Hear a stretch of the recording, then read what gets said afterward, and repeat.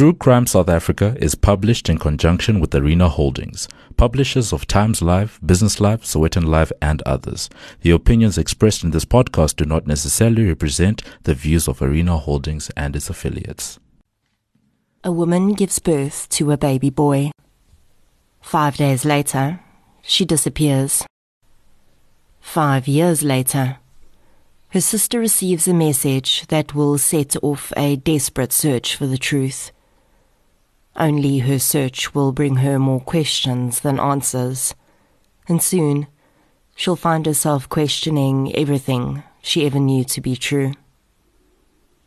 This is True Crime South Africa. I'm Nicole Engelbrecht, and you're listening to episode 50, The Disappearance of Natasha Viljoen.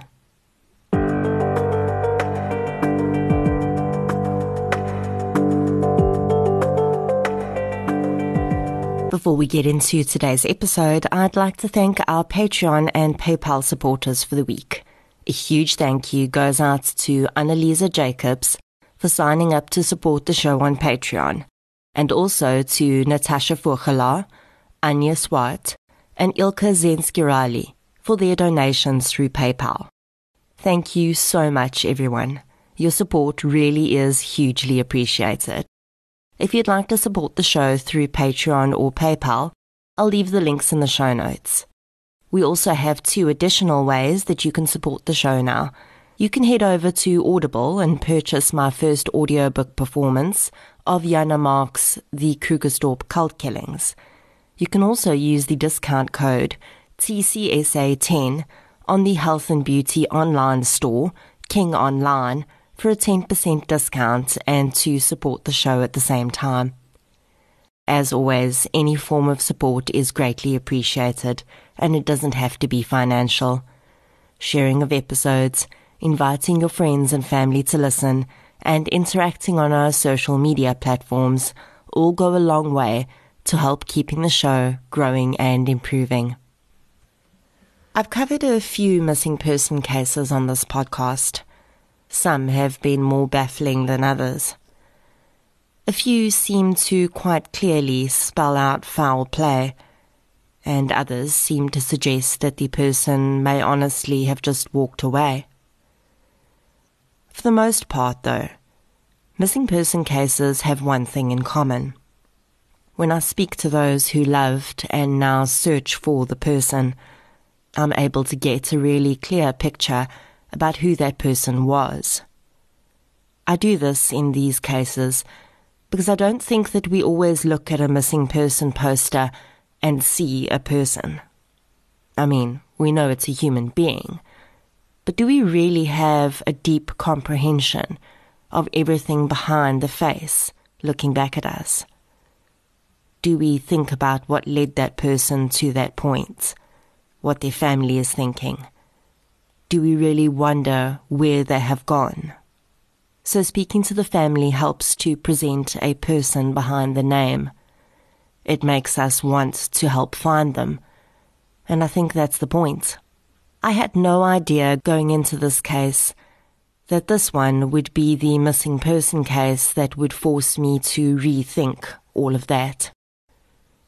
But 10 minutes into speaking to Natasha Viljoen's sister, I knew that this was not going to be simple.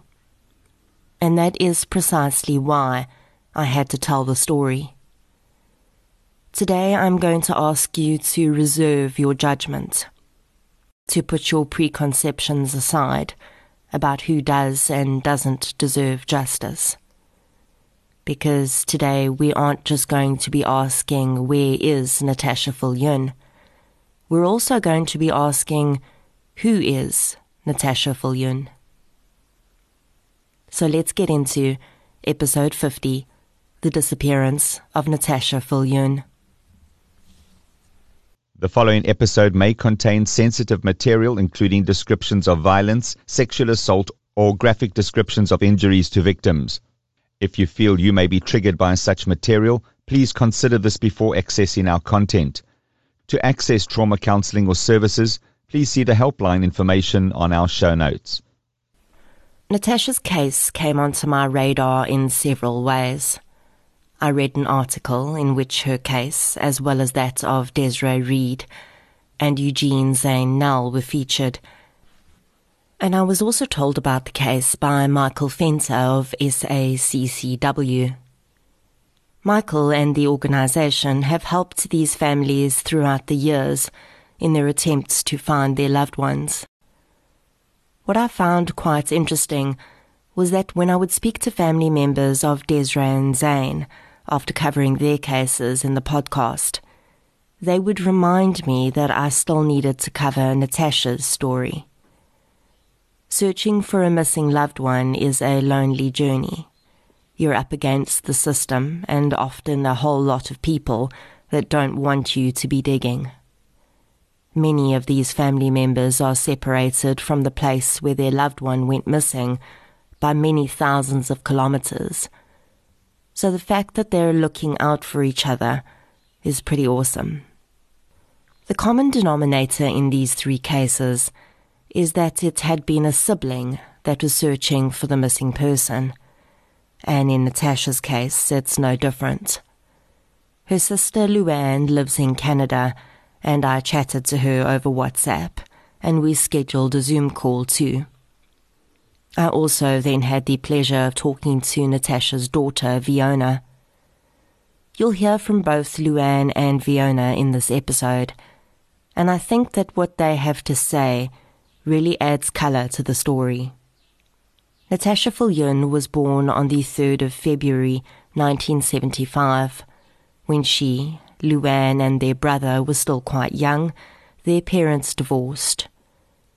Their father, an ex-policeman, now lives in Cape Town, and their mother lives near Lydenburg.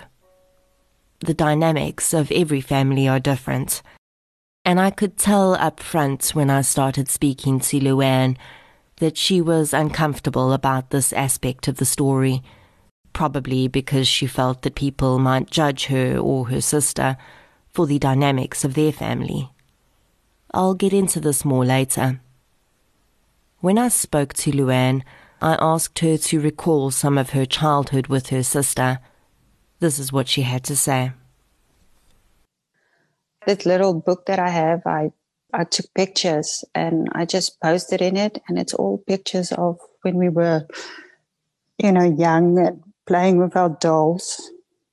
We would come from school and we would climb in the apricot. We had an apricot tree, and we would just climb in the tree and just sit there and eat apricots till we stuffed. And she made friends so easily. I would be the shy one, and Natasha's younger than me, so she would just make friends, and then I would just, walk in and then start playing with them. Everyone loved her. She was very sociable. She's in a room, everyone would like to talk to her. She's beautiful. And she just had the sparkling personality. In describing her sister, Luann also really explains the dynamics between Natasha and her family a bit better. Natasha comes across as a person that was always on the move. The words spontaneous and impulsive come to mind. Natasha was pretty much the type of person that didn't want to be in one place for too long, and she never was. Tasha was very much a free spirit. She would be in and out of your life like she pleased to. She would change her phone numbers. She would move around. She got bored with her job very quickly. Natasha met Francois Viljoen when they were both in their early 20s. She fell pregnant with her daughter Fiona when she was 21, and Luann recalls that she was about 3 months pregnant at their wedding. You will hear Fiona describe her father as one of the kindest people she knows, and it seems that he must have realized pretty early on that Natasha was not at a place in her life where she could commit to a marriage. When Fiona was 2 months shy of her second birthday, Natasha and Francois divorced. Francois was building his own business and stable enough to raise Fiona, and he maintained custody of the child with the family living in Pretoria. Fiona tells me that her mother was almost completely out of her life at that time. Now I can already hear the judgment ringing in my ears. What kind of mother, etc., etc. Try not to do that. Not right now, at least. Listen to the rest of the story and draw your conclusions at the end. This is what Fiona had to say about her knowledge and limited memory of those early years with Natasha. What I know from when I was like a baby, my parents got divorced when I was 1.5 years, and my mother wasn't in contact with me until I was 4 years old. She would make contact with me once a year maybe, or just like I saw her maybe once a year or in 2 years. I didn't really know how many times I saw her when I was little, but I do know like she never had her own house or anything. She always stayed with a guy friend or a boyfriend or whatever it was at the time. But, as a kid, I think I kind of just put that stuff aside. I was just happy to see her most of the time. Around 2001, Natasha called her sister Luann, who was living in Cape Town at the time, and told her that she wanted to move from Pretoria to Cape Town to start over. The idea was that she would move in with Luann, find a job, and save up to get her own place so that she could eventually bring Fiona to live with her. I remember she phoned me from Johannesburg and said, well, she wants to have a better life for her and Fiona. And because Fiona stayed, they decided that Fiona is going to stay on the farm with the father, the ex-husband. So it was a good environment, and grandmother was also there. So when they got divorced, they just decided that it's good for Fiona to stay there. So Tasha would come and go into Fiona's life the same, but I think she really wanted Fiona with her. So she said she wants to come to Cape Town, and I said, I was very happy because I felt like a friend is coming to stay with me. And when she moved over, we got a job like 100 meters away from our townhouse as a receptionist. And because she didn't have a car at that, moving, she just flew over. I think it was a month or two in it. And she said, I don't like this. I don't like being a receptionist. I think I'm going to do waitressing. And I remember I was disappointed. I'm thinking, whoa, do you really want to, make this work? I don't think, waitressing is going to be good pay and stuff. But I said to her, then you have to get your own transport. I'm not going to wake up at 2:00 in the morning to pick you up. So she did that, and eventually she made friends, and she then told me she is going to move in with this, it's a girlfriend. And I think we all know someone like Natasha. People who get bored easily and are seen as flighty, irresponsible, and non-committal. For those of us who do not live our lives that way, having people like this around us can be frustrating. We want them to have the stability that we have because we think it will make them happy. It makes us happy after all. We just want them to stick with something and settle down. But let's face it, that life is not for everyone. For some people, life is more fulfilling when it's lived minute to minute. Sometimes that can be done in a healthy way, but it's unfortunately not conducive to raising a child.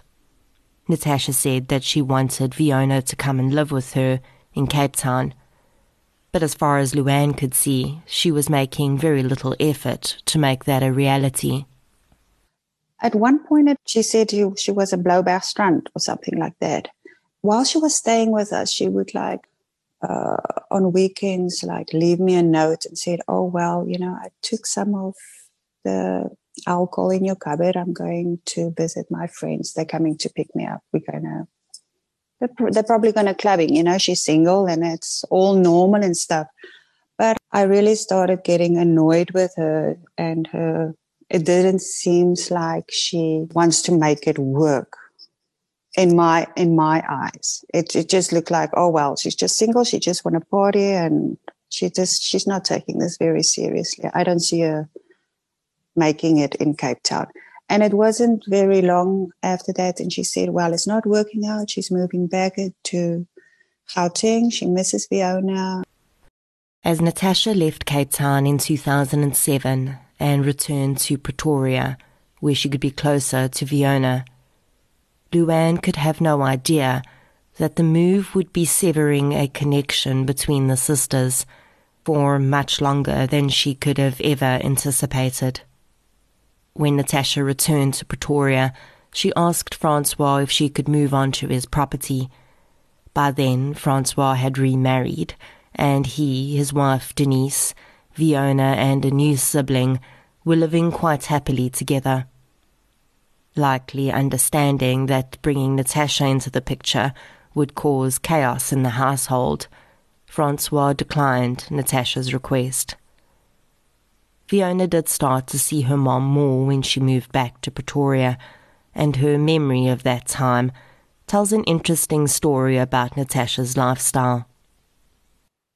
The most I remember is when she actually moved to Johannesburg. So all the other stuff was quite blurry in the beginning, but when she moved to Joburg, I could remember everything. I saw her every second weekend, which was very fun. I loved seeing her. She was a great person to be around. She was always positive, always happy. Well, what I saw of her. Yeah, she was I always saw her as this very happy person. I never thought that she had some issues that she had to deal with herself. Yeah, every time I went over, we would watch movies. We didn't really mind schoolwork that much. She would buy me anything that I wanted. She would feed me sweets. She would do everything I couldn't do in Pretoria. But then there was also a side of me that I wasn't really always comfortable with her, even though she was my mother. My stepmother basically raised me. Her name's Denise. So I was way more comfortable with her in a lot of ways. Just about becoming, a girl and all the stages that you go through. I never shared anything like that with my mom because I thought maybe she wasn't interested or she didn't really care about it that much. So I just left it alone.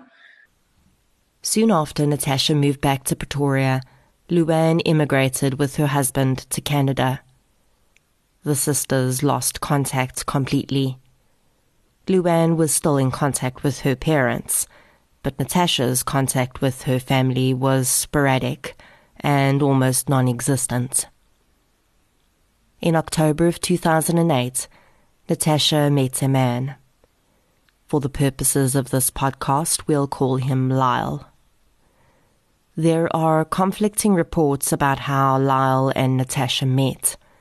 In fact, two of those different versions come from Lyle himself. But we'll get into that more later.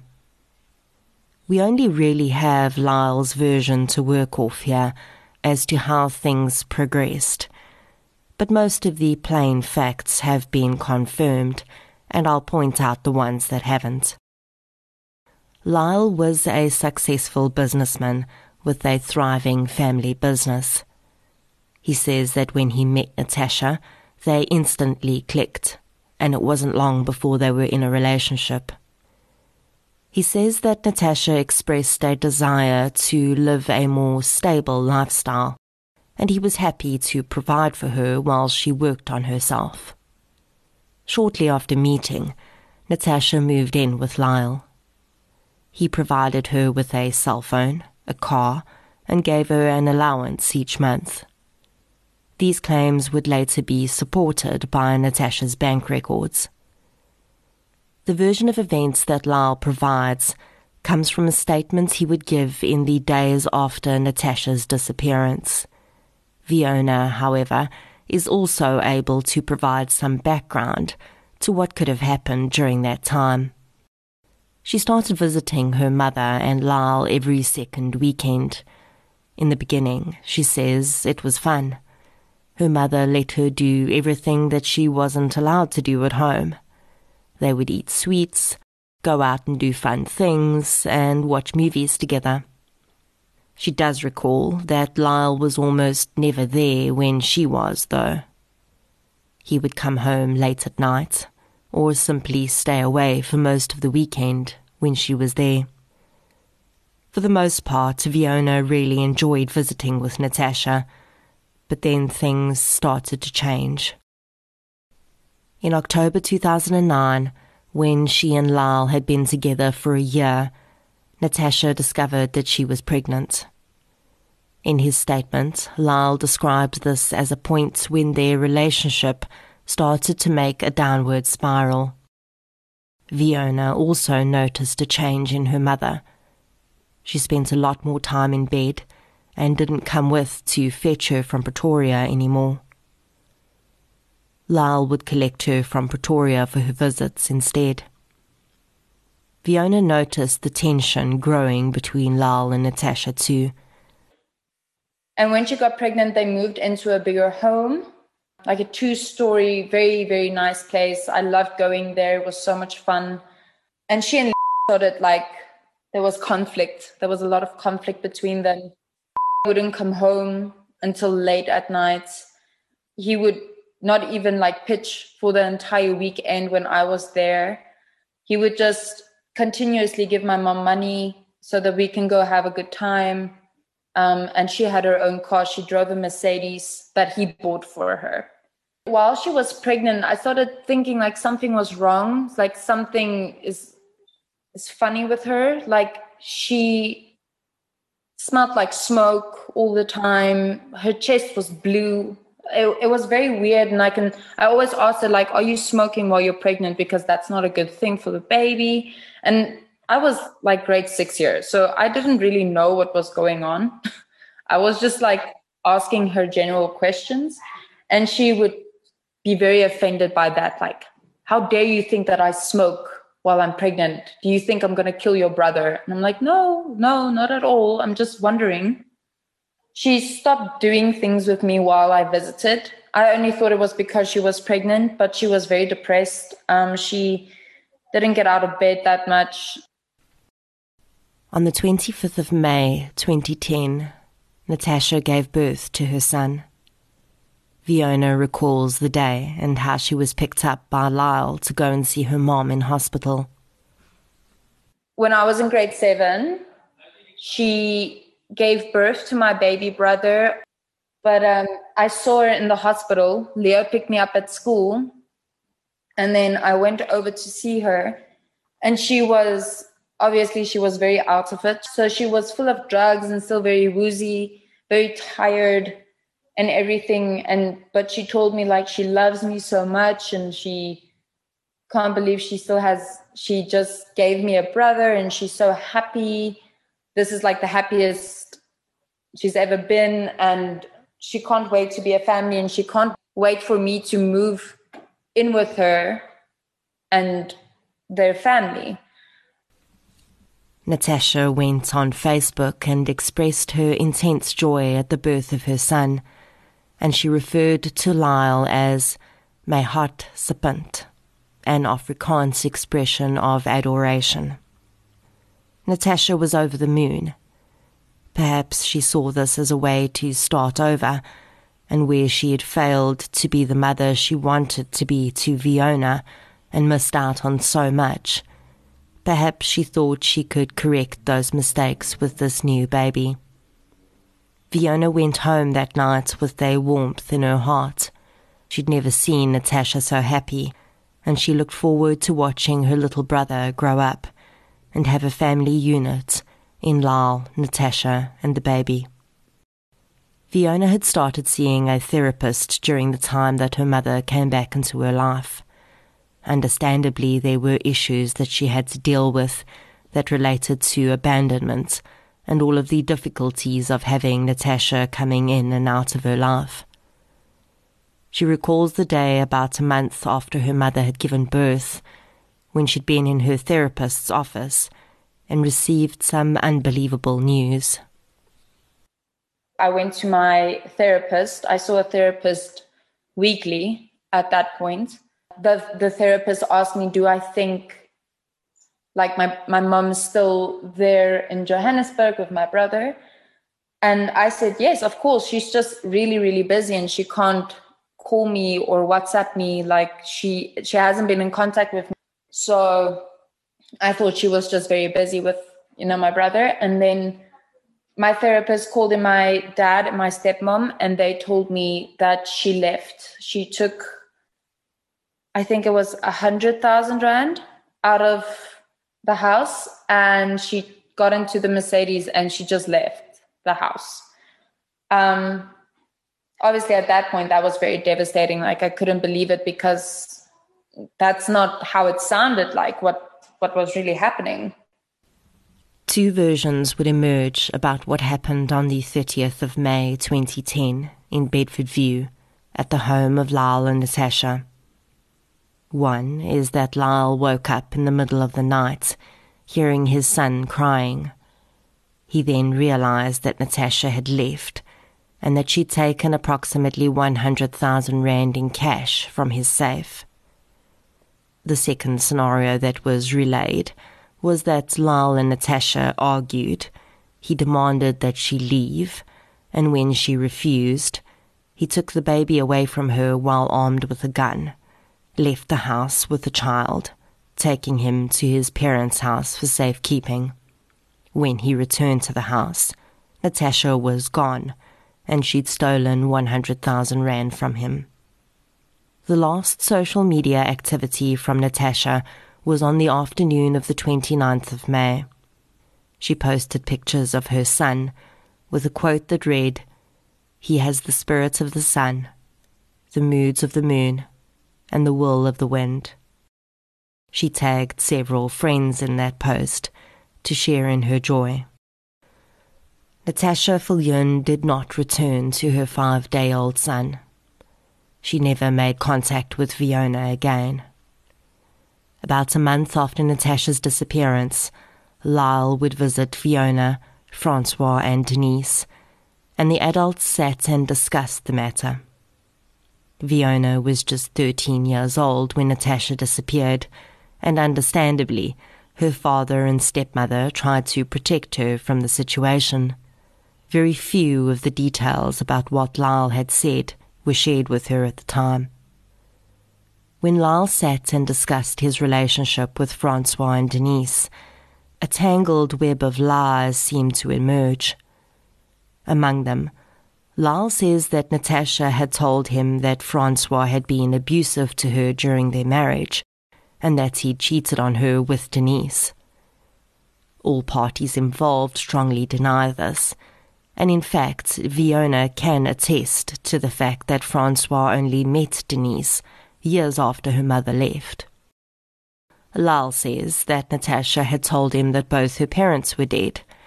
They are in fact both still alive.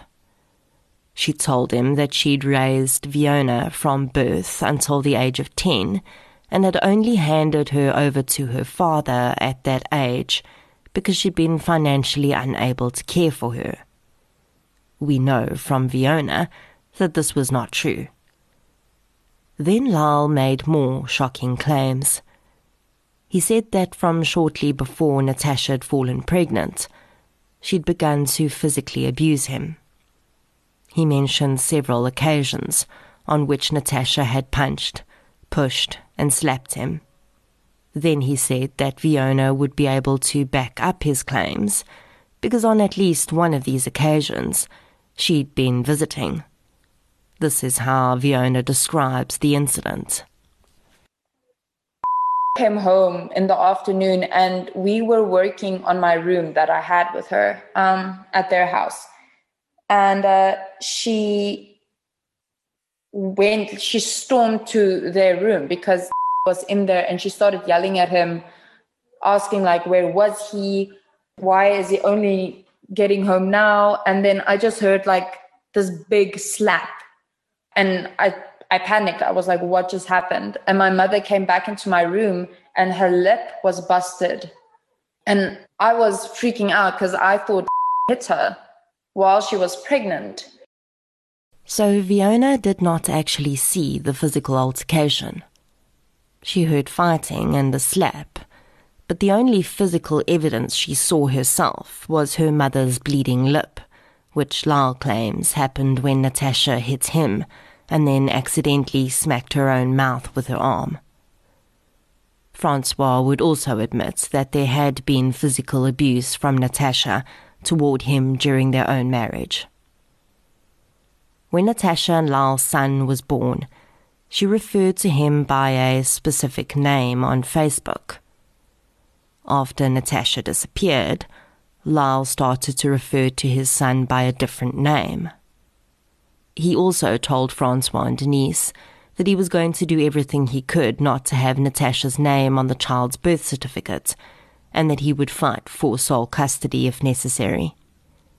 Such a fight would not happen, though, as Natasha would never reappear. Francois and Denise believed wholeheartedly that Natasha had left of her own accord. I can understand from her history why they would initially think this. They did not report her missing. Lyle claims that he was glad Natasha was out of his and his son's life. He also did not report her missing. None of Natasha's friends seemed to question her whereabouts either. In Canada, Luann was living her life. She had not had contact with her sister since she'd left South Africa, and although she had phone contact with her parents, Natasha did not have contact with them at all. For 5 years, Natasha Viljoen was not reported missing. Her family had no idea that she had disappeared. And then Luann received a message from Denise, asking if she had heard from Natasha at all. So when Fiona was a little bit older, she started seeing a psychiatrist because she had abandonment issues from her mom. So her stepmom contacted me through Messenger and asked, have I heard from Natasha? That was the red flag for me because I knew that Tasha would still be in contact with Fiona, even if it's just every now and then. And I think when you talk to Fiona, that would also give you a good indication of the relationship they had. So that was really a red flag for me. And that's when I decided, well, I'm going to really look into this. This is not just moving around and don't care about, talking to family and stuff. At some point I thought, well, she doesn't care about it, talking to us, or she just wants to do her own thing. And Fiona was the key point for me. And it's at this point that Luann feels awkward about the fact that they had no idea her sister was missing. I know that many people that are listening to this will also wonder how it's possible. And let me tell you, it is entirely possible. All families are different, and it's not uncommon for adults to separate themselves from their families and live their own lives. This happens for many reasons. Sometimes there are feuds, unresolved trauma, and sometimes people just drift apart and don't have a particularly strong bond with their families. Many siblings lose contact with each other for long periods of time. Natasha had always lived life on her own terms. She'd never been in one place for too long, and it wasn't uncommon for the family to go long periods without hearing from her. When Luann received that message from Denise, she replied that she hadn't heard from her sister. When she was told that Natasha had not had contact with Fiona for 5 years, she was shocked. Although she had known that her sister had her issues with permanence, she could not believe that she would totally cut herself out of her daughter's life like that, without an explanation. And then she found out that her sister had another child. Luann had known nothing of her sister's second pregnancy. Quite strangely, it would turn out that the two women had been pregnant at the same time. Their sons had been born within a month of each other. Luann contacted her parents, and the family started to realize that something was very wrong. Luann tried to open a missing persons case from Canada by phone, but the police in South Africa refused and said that someone would need to come into the police station in person. Luann and Natasha's dad was hesitant to go, but he eventually agreed and opened a missing persons case in Kleinmond, where he lived at the time.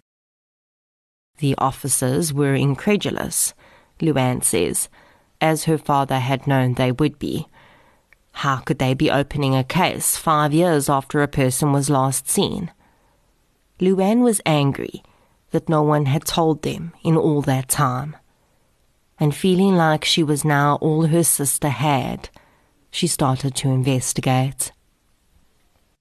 Because then my search started like, okay, now I'm going to contact everyone on her Facebook page and ask. I was trying to play detective. I posted the first picture of Natasha on Facebook that she's missing. The response was enormous. As Luann started to dig into her sister's movements before her disappearance, two things became clear to her. Firstly, she could not find a single person anywhere that had seen or spoken to Natasha since the 30th of May, 2010. And the second was that she really had no idea who her sister was. And on my search for finding her, it's like opening someone's closet, and I wouldn't like it if someone goes into my past in so much detail and stuff. So the stuff that I found was some good, and it's almost like everyone that knew Natasha knew a different person. It was, everyone had a different experience of her. Everyone knew a different Natasha. And suddenly she felt like she was not just looking for her sister in the physical sense, but also searching for the real Natasha Viljoen. The most shocking moments came when she received Lyle's statement by email from Denise. Reading the claims in those pages was like reading about someone else, Luann says, a woman that was not her sister. Along with the abuse claims, she read that Lyle had said her sister was taking drugs. In Lyle's statements, he'd said he met Natasha at a restaurant. Denise, however, told her that he'd said he'd met Natasha at a hotel with a group of sex workers. He claimed that at the time he'd met her, she'd been working as an escort and that she'd started to use drugs to cope with the work. This would not be the last time that Luann would hear of Natasha having turned to sex work on occasion to earn money. Fiona would also recall that she'd seen different men visiting her mother on occasions when she would visit her throughout her childhood. Natasha would tell her to watch television and then disappear with the men into the room and re-emerge later. The missing persons case would eventually be transferred to Bedford View, but police seemed hesitant to investigate, considering how much time had passed since Natasha's disappearance. Luann did her best to investigate from her end. Her first stop was Lyle. So actually one day I decided I'm going to phone. I was so nervous. And when I talked to him, my first response was, he's very smooth. He was very charming, and he sounded like the perfect father, and he's very sincere and listening and just playing along. Like, it was only later in my emails that I got so irritated with him. Then I would just ask him, was there any insurance on Natasha's life? Maybe. All his emails was just blunt, but you can't read emotions in emails. In the years since Natasha has disappeared, Lyle has stopped speaking to Fiona completely. I saw my brother for the first time We went to Johannesburg, and he was still very, very small, very cute. I held him for the first time, and that was the last time as well. Did not keep in contact with me. He basically just didn't talk to me or anything. And that made me very sad, because I just lost my mother, and now I'm losing my brother as well, and doesn't want me to see him at all. Then I left it alone because I didn't want to bother him or say anything to him to make him more angry with me than he already was, because he hated my mom. And so he basically thinks I'm the exact same person. It would come to light that the reason for Denise's message to Luann in 2015 was because it coincided with another event. Fiona, having had no idea about the real details of her mother's disappearance, had found the statement that Lyle had written all those years before. Then when I was a matric, I found an affidavit, and I read it was the affidavit that wrote to get my mother's name off my brother's birth certificate. And in that letter, I read a lot of things that I did not realize at the time. He wrote his phone number on the affidavit. So I took the phone number, and with a bit of luck, I called it, and it was his company's number for the company that he was working with his parents. And I asked if was in, can I please talk to him? And they said it wasn't a problem. He'll call me back later. And then he actually called me, and he talked like nothing happened.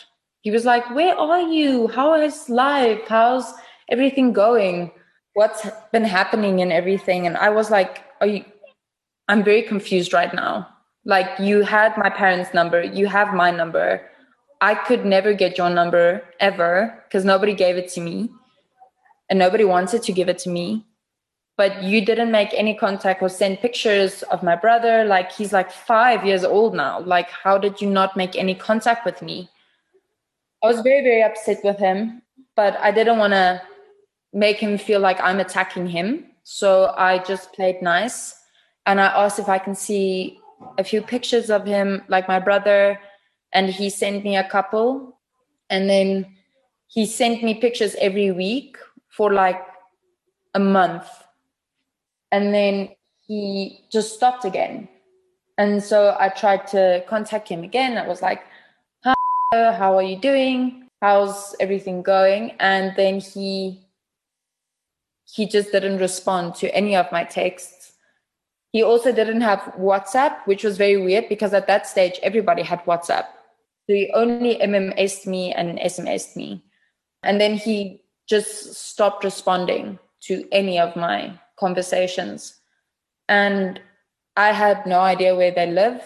I have no idea where they are. I don't know what school my brother's going to. I don't know any of that information. So I think that was just kind of showing me like I'm never going to have any input in my brother's life ever.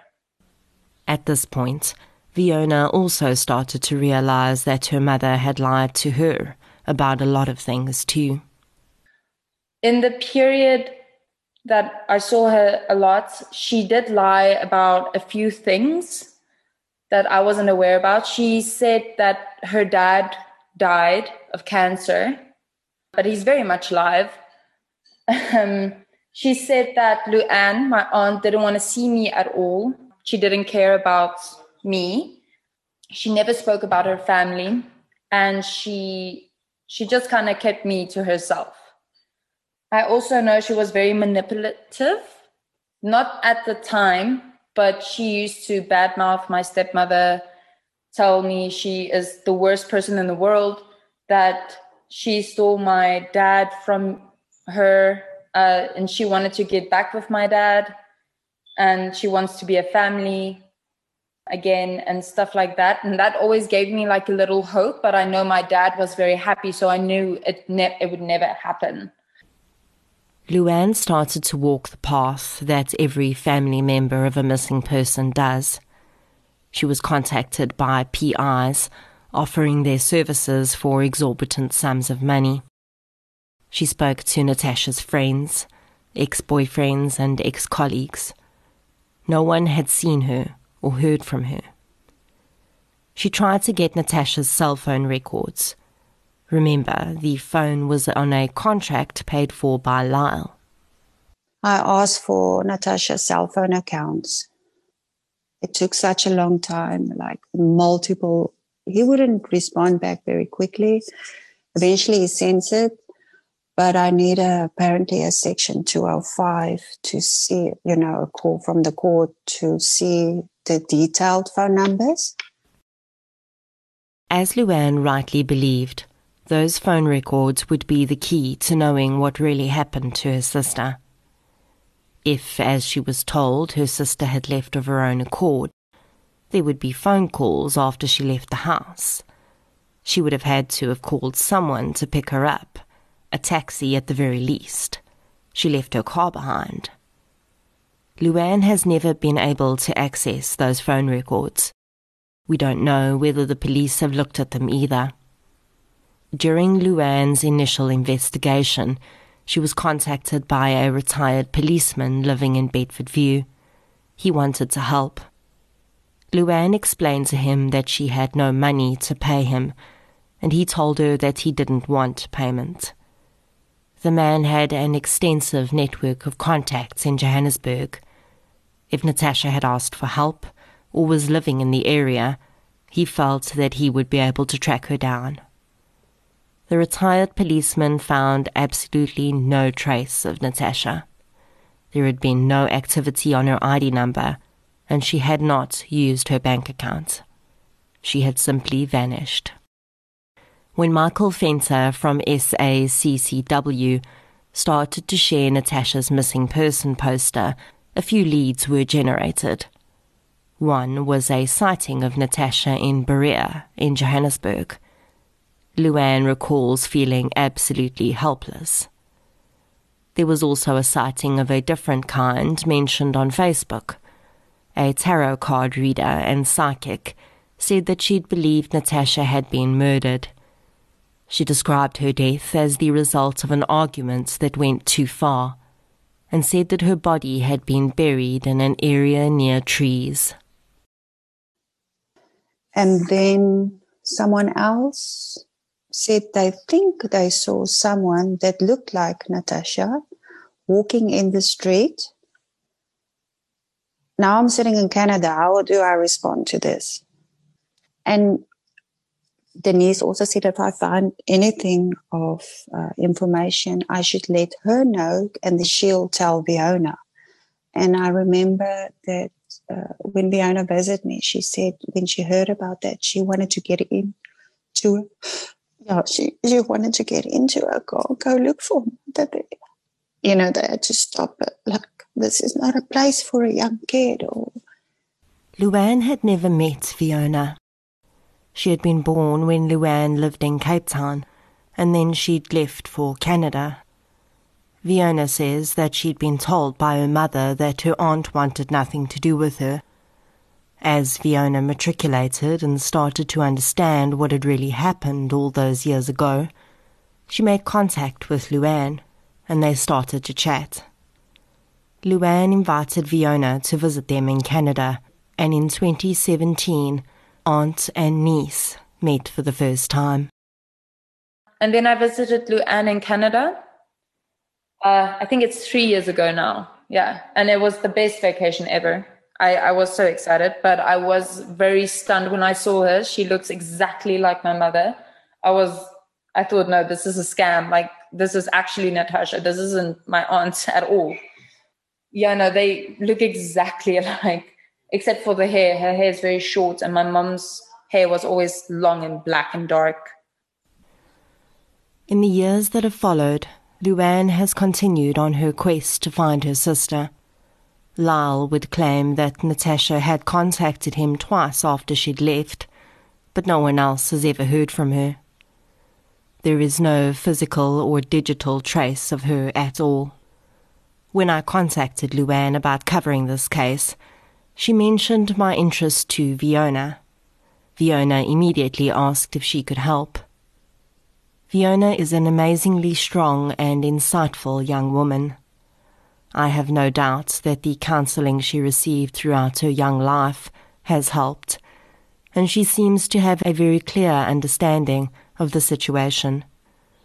My heart breaks for her, though, because like so many families of missing people, she's stuck in a holding pattern. For her, that holding pattern is confused and difficult. My dad, he went through a lot as well. He got divorced at a very young age, and she was very abusive to him as well. So I know that abusive side that talked about was true. I know that she was also very absent at most of my, like when I was little, but when I visited her, she would leave me alone in the apartment while she went out. It's the bad stuff. I remember some of it, but not most of it.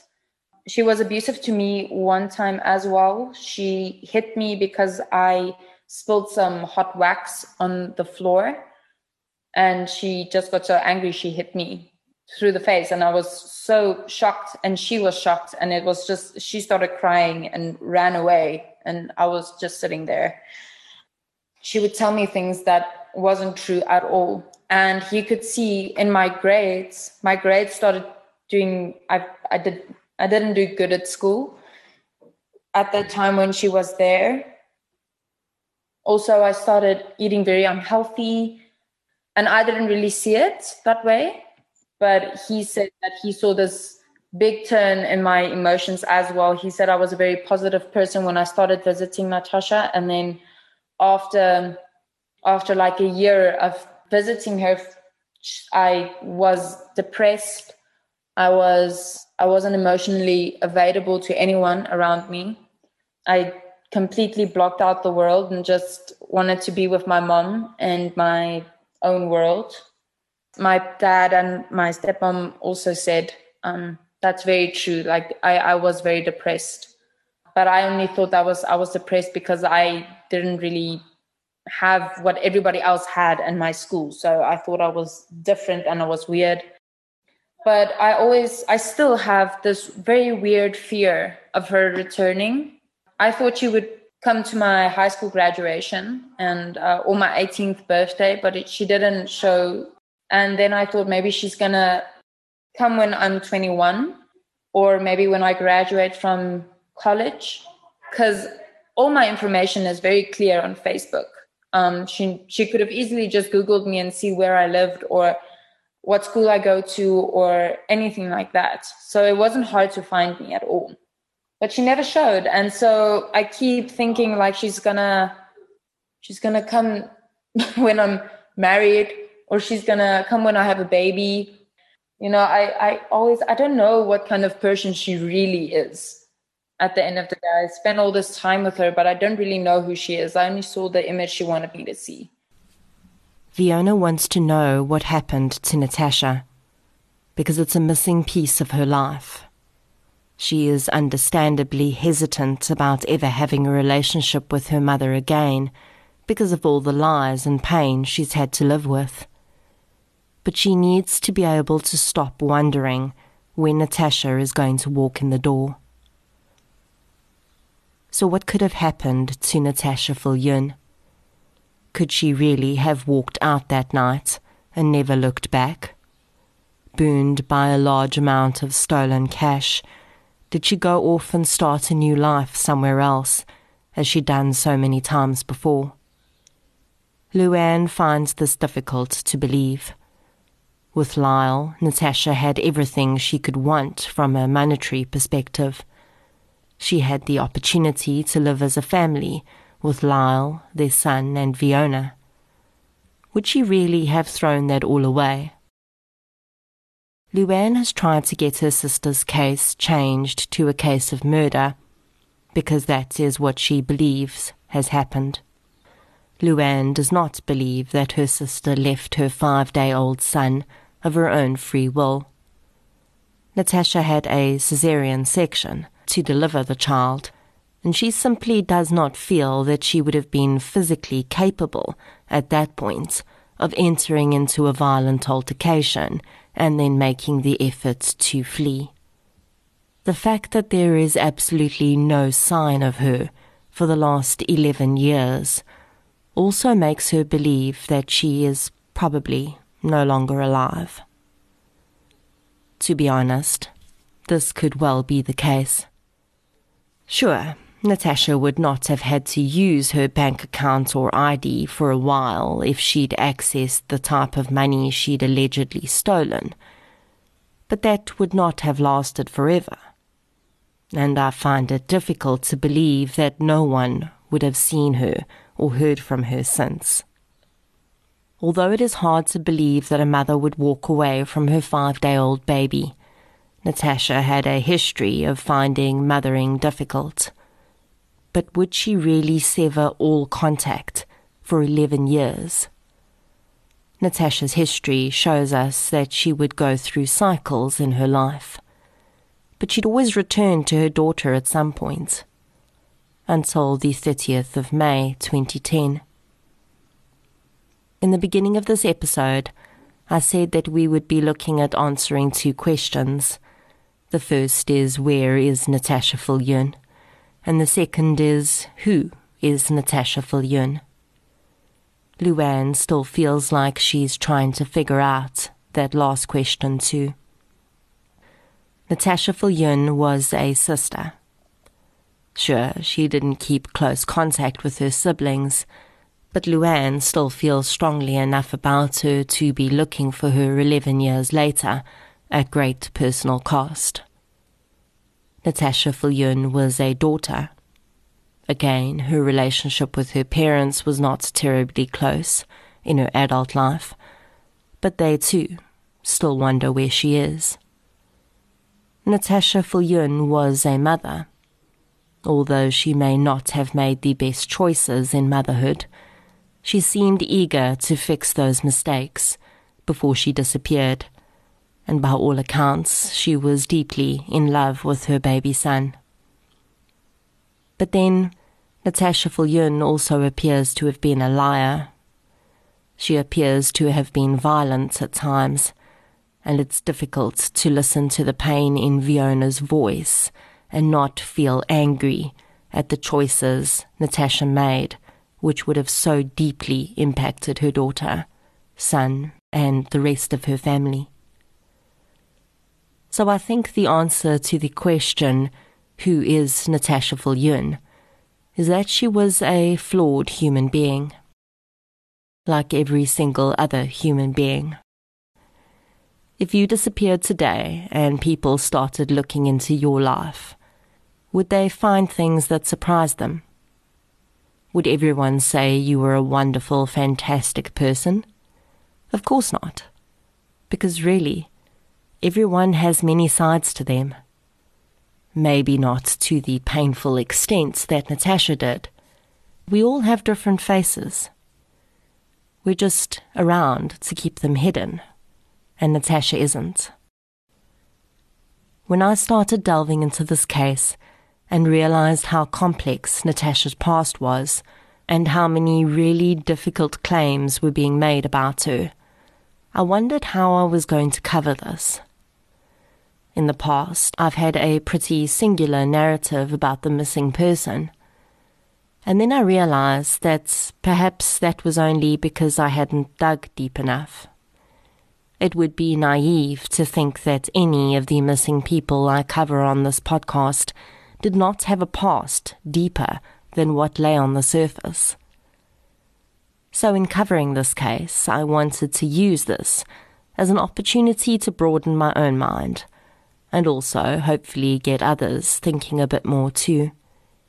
Because justice is not just reserved for the people we think deserve it. Justice is for everyone. Luann wants her sister back in her life. She wants to be able to catch up with her and rekindle their bond. And if that can't happen, she wants justice for her sister. Fiona just wants to be able to stop holding her breath at every major point in her life. She wants to stop wondering when Natasha is going to walk through the door. She just wants certainty. I don't know if Natasha Viljoen is still alive. My gut makes me feel that she probably isn't. But I've learned in missing person cases that there are many possibilities about where people go when they disappear off the face of the earth. Applying Occam's razor to this case is difficult. The simplest explanation is the most likely, but which is the simplest? That Natasha was murdered, or that she walked away and has either passed away since then or is still alive out there? Just like trying to figure out who she is, figuring out where she is not that simple after all. When I think back at, if I think about Natasha, I would actually just think about Fiona, because, there's so much in her that I can see my sister actually in Fiona. So she's alive in Fiona, and it's her blood, it's Fiona is also my blood, and when someone else saw the resemblance, that was kind of special to me. Like, even if she's gone, I still have Fiona, and that's, and we have a beautiful relationship now. We text each other, and she can't wait to come and visit again, to come and ski and snow and spend some time with us. But yeah, it's, that's one good thing that came out of this. I wish I could share it with Natasha, but I'm glad I have Fiona. What we do know, though, is that no matter who Natasha was at certain times in her life, and no matter what she may have done, finding out the truth now is the best case scenario for everyone. And even though there seems to be no trace of her, there is one. It's just in someone's head.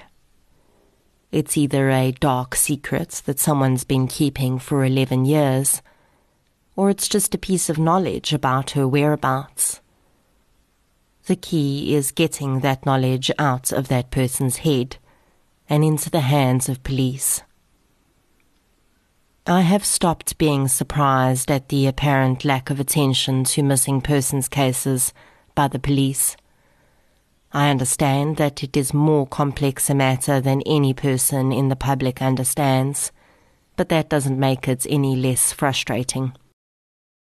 Luann should not have to desperately try and find her sister on her own, when the police could very easily do this on her behalf.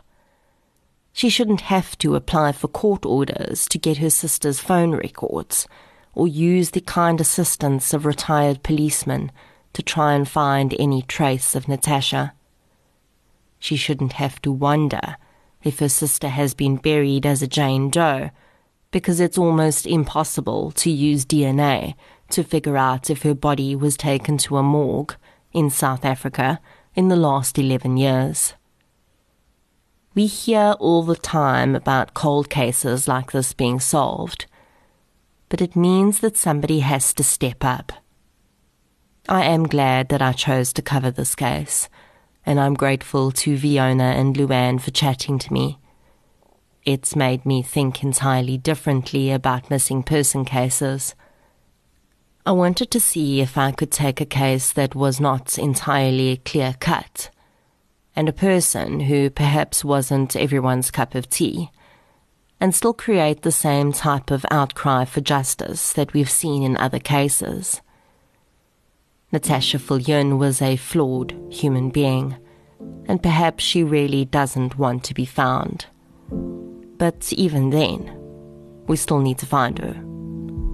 Because it's not just about her anymore. It's about a young lady that has battled the odds and overcome, and now deserves to know what happened to her biological mother so that she can move on with her life. And it's about a sister who sits thousands of kilometers away, feeling helpless. So if you cannot bring yourself to want to help find Natasha Viljoen, simply because she was the complex and flawed human being we all are, then please do it for Fiona and Luann, because they deserve it. On Fiona's Facebook page, she shares a quote that I thought was a fitting end to this episode. Things we lose have a way of coming back to us in the end, if not always, in the way we expect.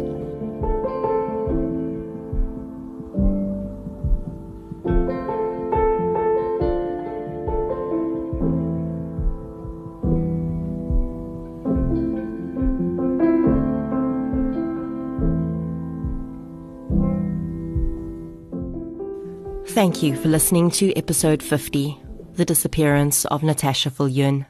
If you enjoyed this episode, please be sure to subscribe to the show on the platform you're using to listen right now.